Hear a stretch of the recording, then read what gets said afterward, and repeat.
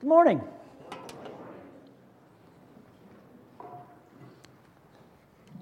You all look very warm this morning, or not?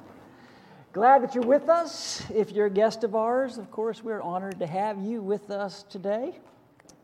I heard a story about a couple that was leaving church one Sunday morning, and the wife turned to her husband and said, "Do you think that Flanagan girl's dyeing her hair?"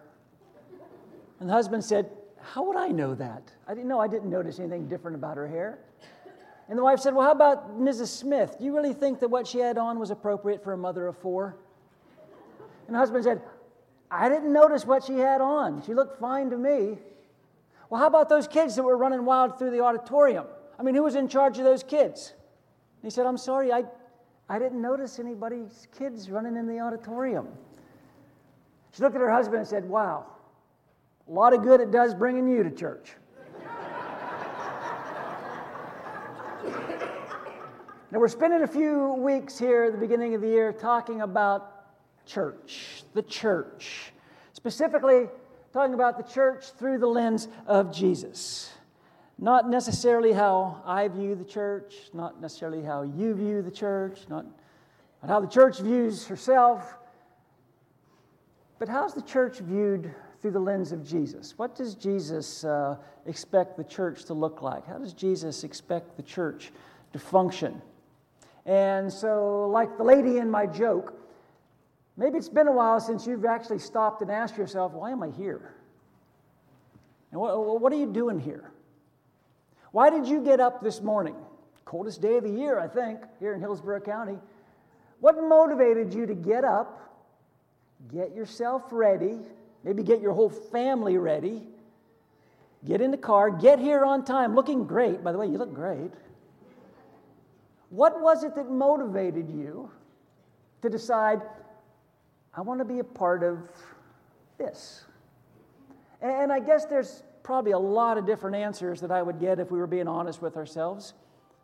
Now, maybe you're thinking, well, I'm here because my parents make me come here. Okay. Maybe you're thinking, I'm here because of my wife or my husband or a family member, and I'm really just trying to keep peace in the family. Things just go better during the week if we worship together. Maybe you're thinking, well, this is where I always am. Where else would I be on a Sunday morning? Maybe you're thinking, this is where my people are. And this is where my friends are. We mentioned last week, Dave mentioned it this morning, that our...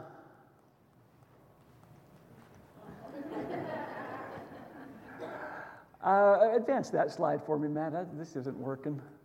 Our core identity, our core reality is the fact that Jesus is Lord.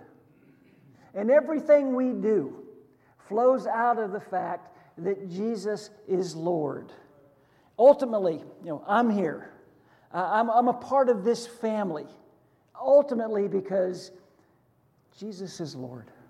And I hope that's why you're here. I hope you're with us this morning. I hope you're a part of this because you've come to the conclusion, Jesus is Lord. And you know what? If you're not quite there yet, that's okay. Because what we're trying to do is kind of help each other, take a step at a time to get from here to there. But as difficult as it might be for you or for us to verbalize why we're here, why we do what we do, why we're a part of this, it has been my experience that it's not that hard for people to verbalize why they're not here. And it's not that hard for people to tell you why they're not a part of this. People are usually pretty quick and ready to tell you what the problems they have with church are. What's wrong with church? Why they're not a part of church. This past week, I Googled what keeps people away from church. Try that sometime. Not right now, but try it sometime. In 0.46 seconds, I got 546 million results of what keeps people away from church. Let me share with you the top Google results. 15 reasons people walk away from the church. 10 reasons why people are leaving your church. 5 reasons people are drifting away from church. 6 reasons people are leaving church and what Jesus would say about it. 12 reasons why you might not feel like going to church. Now, I did not read all 546 million of those results. But I did read enough, I went down that rabbit hole long enough to find out that there are a couple of reasons, a couple of things that keep coming up in just about all of those listicles. People that have reasons for not being attached, a part of a church, usually have a lot of the same reasons. And the ones that, advance one more slide for me. The ones that came up over and over again are people see Christians as hypocritical, judgmental, and restrictive. Some version of those 3 reasons showed up over and over and over again on why people stay away from church. Because their idea of a Christian's script is Christian is going to be hypocritical, judgmental, and restrictive. 15 reasons people walk away from church because Christians are hypocritical, judgmental, and restrictive. 5 reasons why people are not attending your church because the church is hypocritical, judgmental, and restrictive. That is the world's script when it comes to Christians. That's the world's script when it comes to the church. You know the reason why I quit going? They're hypocritical. They're judgmental. They're incredibly restricting. Now, I'll tell you, I've got a problem. I want to talk about that script. I want to challenge that script a little bit. I got a problem with those first 2 things on the script there. When people claim that Christians and the church are hypocritical and judgmental, and my problem is, quite often they're right. That's my problem. Because there are times when we can be pretty hypocritical. And there are times when we come off a little bit judgmental. I have conversations with people all the time. You probably do as well. And when that comes up, I always try to, share some version of those sayings, things like, hey, the church is a hospital for sinners, not a museum for saints. Or we're not here because we think we're perfect, we're here because we know we aren't. And all those cliches are true. They're absolutely true. But I get it, that people say, Christianity, the church, it's hypocritical. It's judgmental. Because sometimes we are. I like what Bob Goff once said. Does the church have all kinds of problems? You bet. It's made up of people like me, so I get that. But all I need to know about the church is Jesus picked her. We are an imperfect group of people trying to follow a very perfect Savior. So, we're not here to hide our problems. We've got lots of problems. We're here to heal our problems, and we're working on that. I want to talk about that a little bit this morning. Talking about the world's script. I also have a problem with that third one. When the world says, Christianity, you Christians, you're restrictive. That's a false narrative. That's a false narrative that people have heard someone else say, and they kind of promote that because it sounds good. It sounds like a reason to not be involved and not be attached because the church is so restrictive. But people who say that don't know very much about God. They don't know very much about the gospel. And they don't know very much about the church either.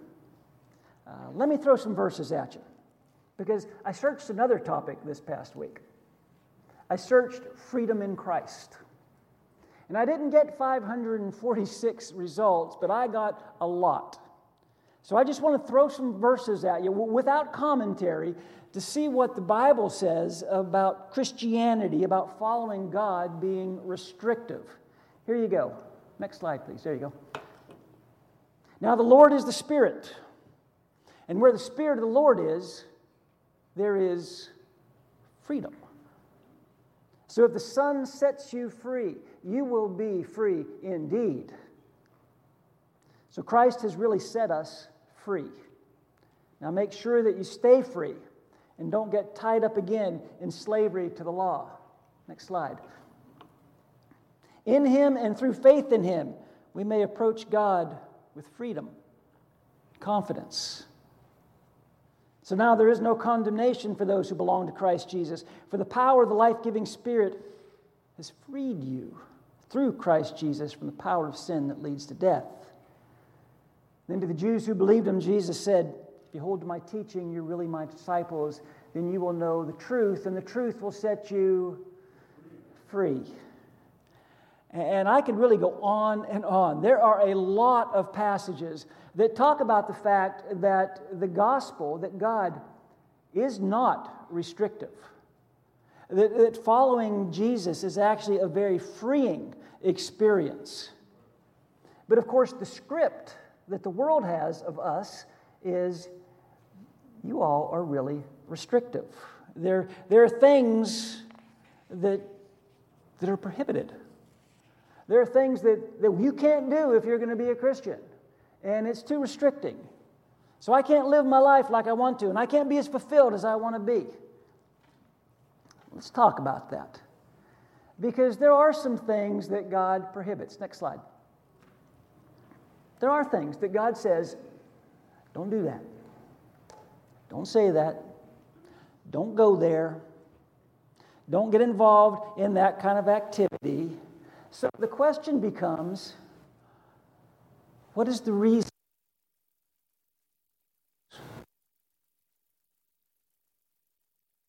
Some actions and some attitudes.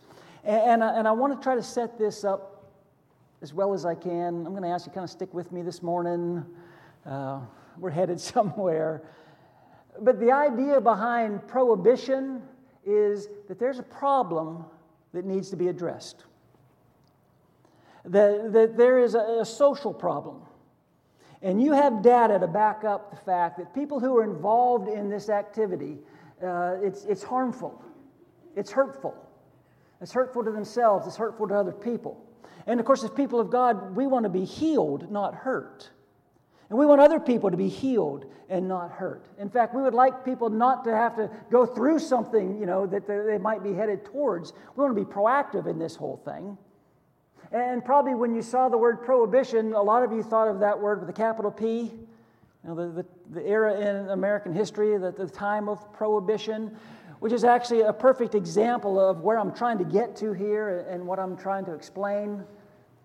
100 years ago, there was a mountain of data that pointed to the fact that the abuse of alcohol was a bad thing. It was bad for individuals, and it was bad for society. There's even more data today, 100 years later, that the abuse of alcohol is a bad thing. It doesn't help an individual to abuse it. It doesn't help a culture to abuse it. I think anybody who's honest, anybody who's kind of open-minded will say, I agree that the abuse of alcohol is hurtful. So the question becomes, how do you keep people out of that? You understand what I'm asking? It's a tough question. How do you keep people out of that? How do I take over your life? How do I take over your future so that you don't do something that you very well might want to do? How do I stop you from doing something that you want to do, but it's going to be bad for you? Now, let's take that concept and slide it into Scripture. And the first place that this is modeled in Scripture. And I don't even have to put it on the screen because we have it memorized. It's at the very beginning of the story.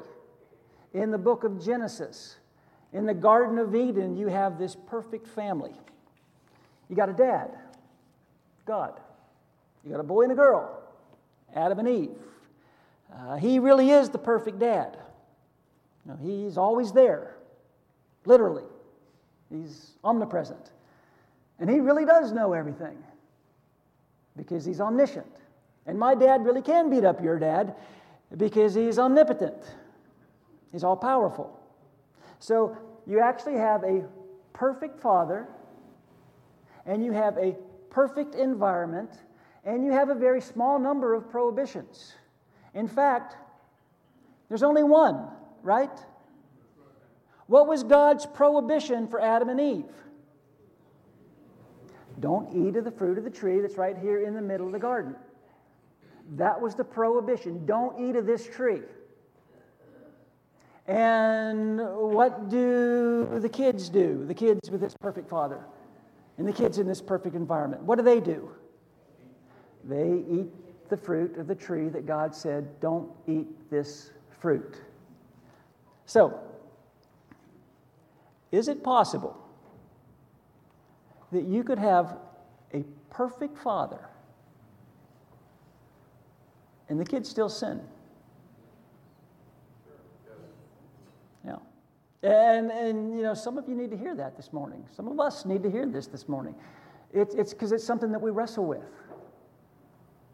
Because a lot of people are heartbroken about decisions that their adult children have made. And you need to know that a perfect father had kids who didn't do what he wanted them to do. But the question I really want to ask this morning is, why didn't God just block them from the tree? If God didn't want Adam and Eve eating from that tree, why didn't He just block them from it? I mean, He's an omnipotent God. He's an omniscient God. It shouldn't be that big a deal to stop two humans from doing the thing that you didn't want them to do. So why didn't God just block them from the tree? And you think, well, free will.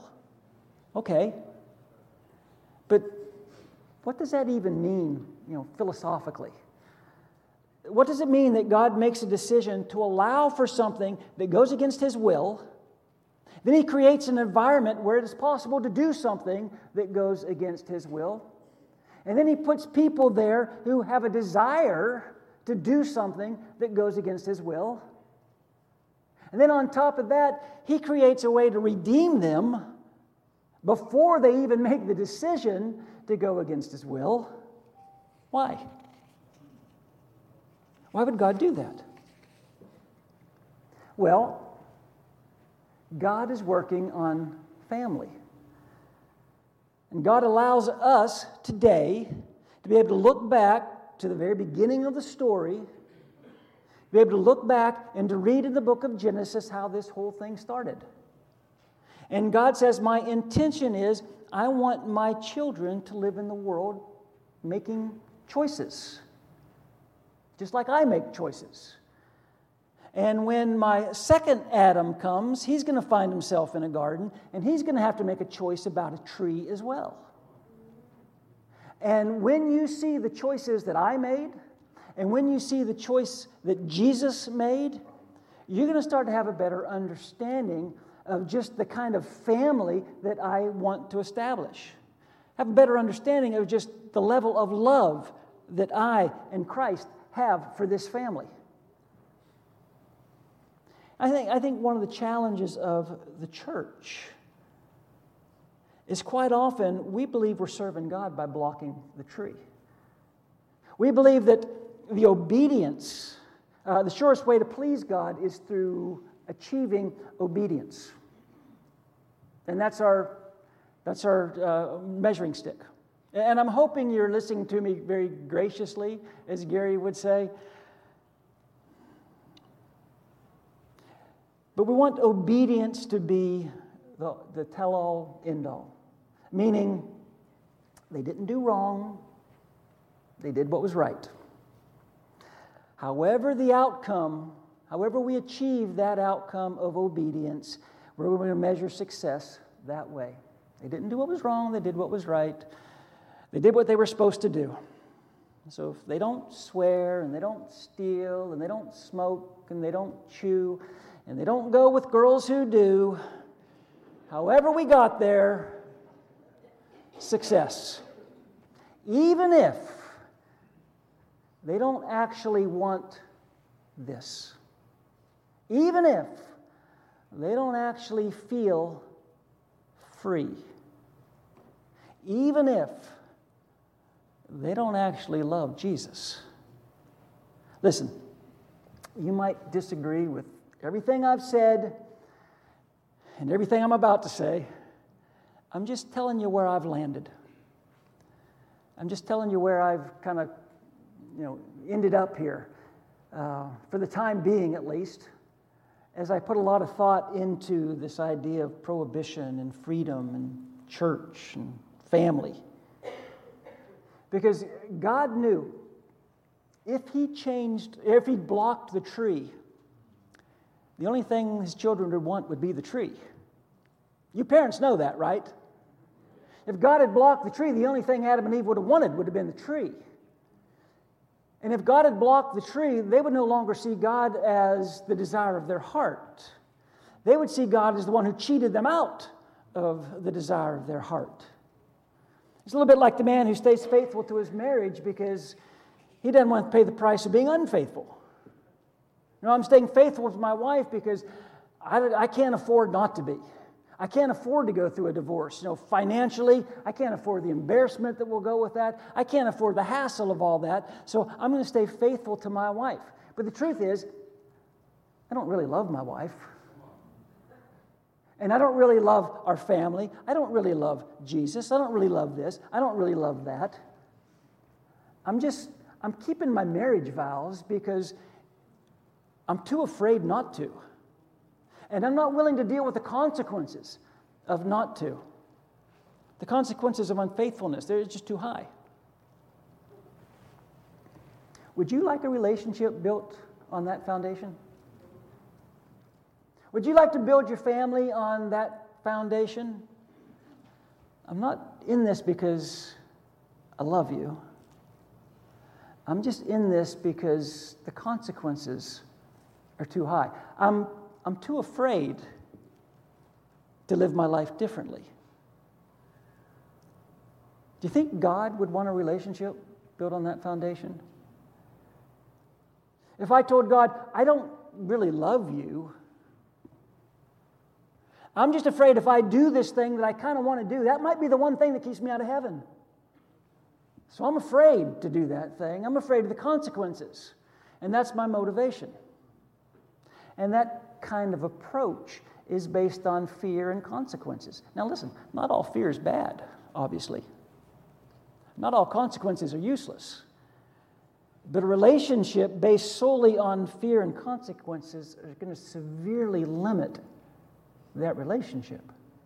If you're building a marriage on fear and consequences, there's not going to be any intimacy there. If you're modeling your walk with God on fear and consequences, there's not going to be any intimacy in that relationship either. So, the world says, I know your script. You Christians who are hypocritical and judgmental and restrictive, I know your script. Don't drink, don't smoke, don't chase women, don't do this. That's your script. But you realize in God's economy, that's like the moral baseline, right? You all know that, right? Don't do all these things. That's not the resume that we build. That's the blank page. We're called to be moral people, to be nice people. Of course you're not going to do something to put someone else in danger. Of course you're not going to abuse someone else because you have desires.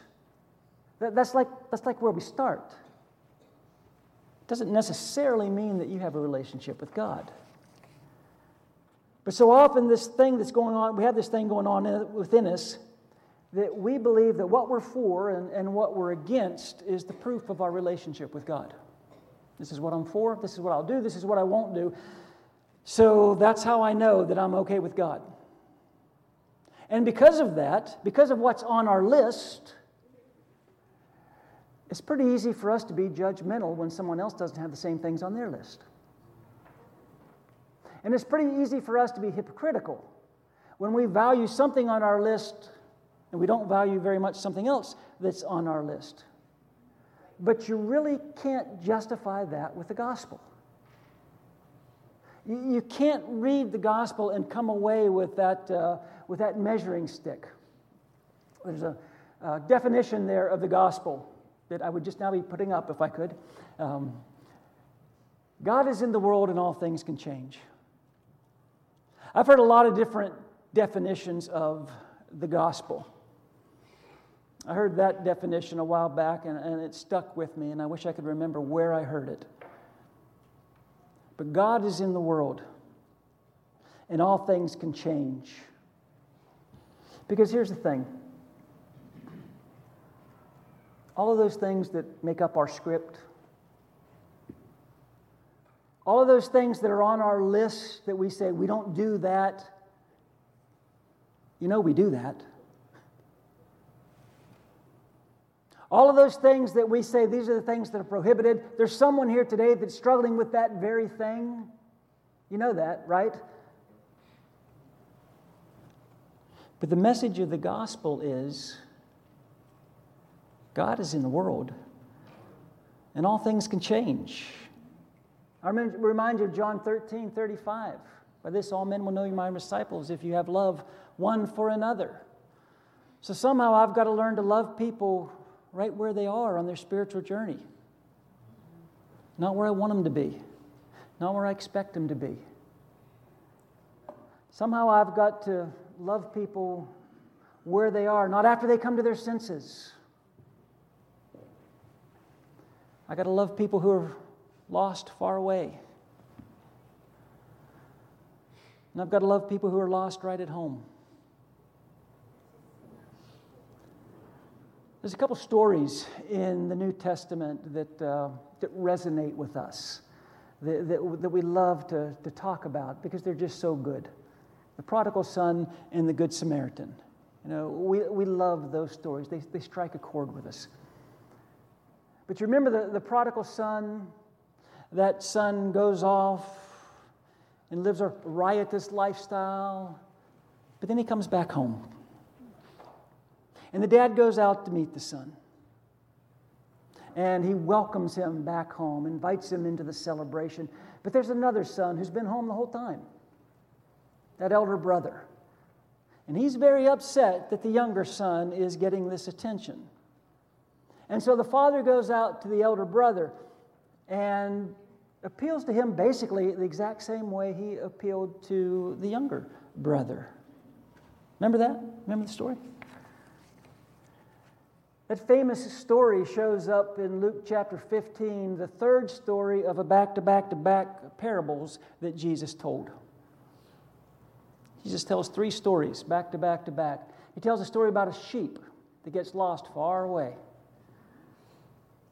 Then he tells a story about a coin that gets lost right at home. And then he tells a story about a family. Some are lost far away, and some are lost right at home.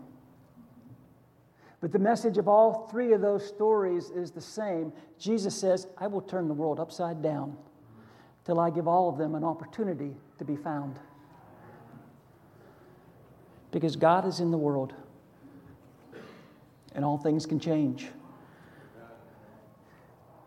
Seeing the church through the lens of Jesus means that I've got to see people the way Jesus sees people. And I've got to treat people the way Jesus treats people. And I've got to love people the way Jesus loves people. To walk alongside each other. To help us all just take one more step. We're all just taking one more step towards Jesus. Because God is in the world, and all things can change. And when that becomes our script, when our script becomes God is in the world and all things can change, the world will see that, and their response will be, never seen anything like that before. That's our challenge. Not just to see the church through the lens of Jesus, but to be the church that Jesus has called us to be. We've got a song that we're going to use as a song of encouragement this morning. If, as a church family, if we can help you, pray with you about anything, we're going to invite you to come meet us at the front of the auditorium. Let's go ahead and be standing, and we'll sing.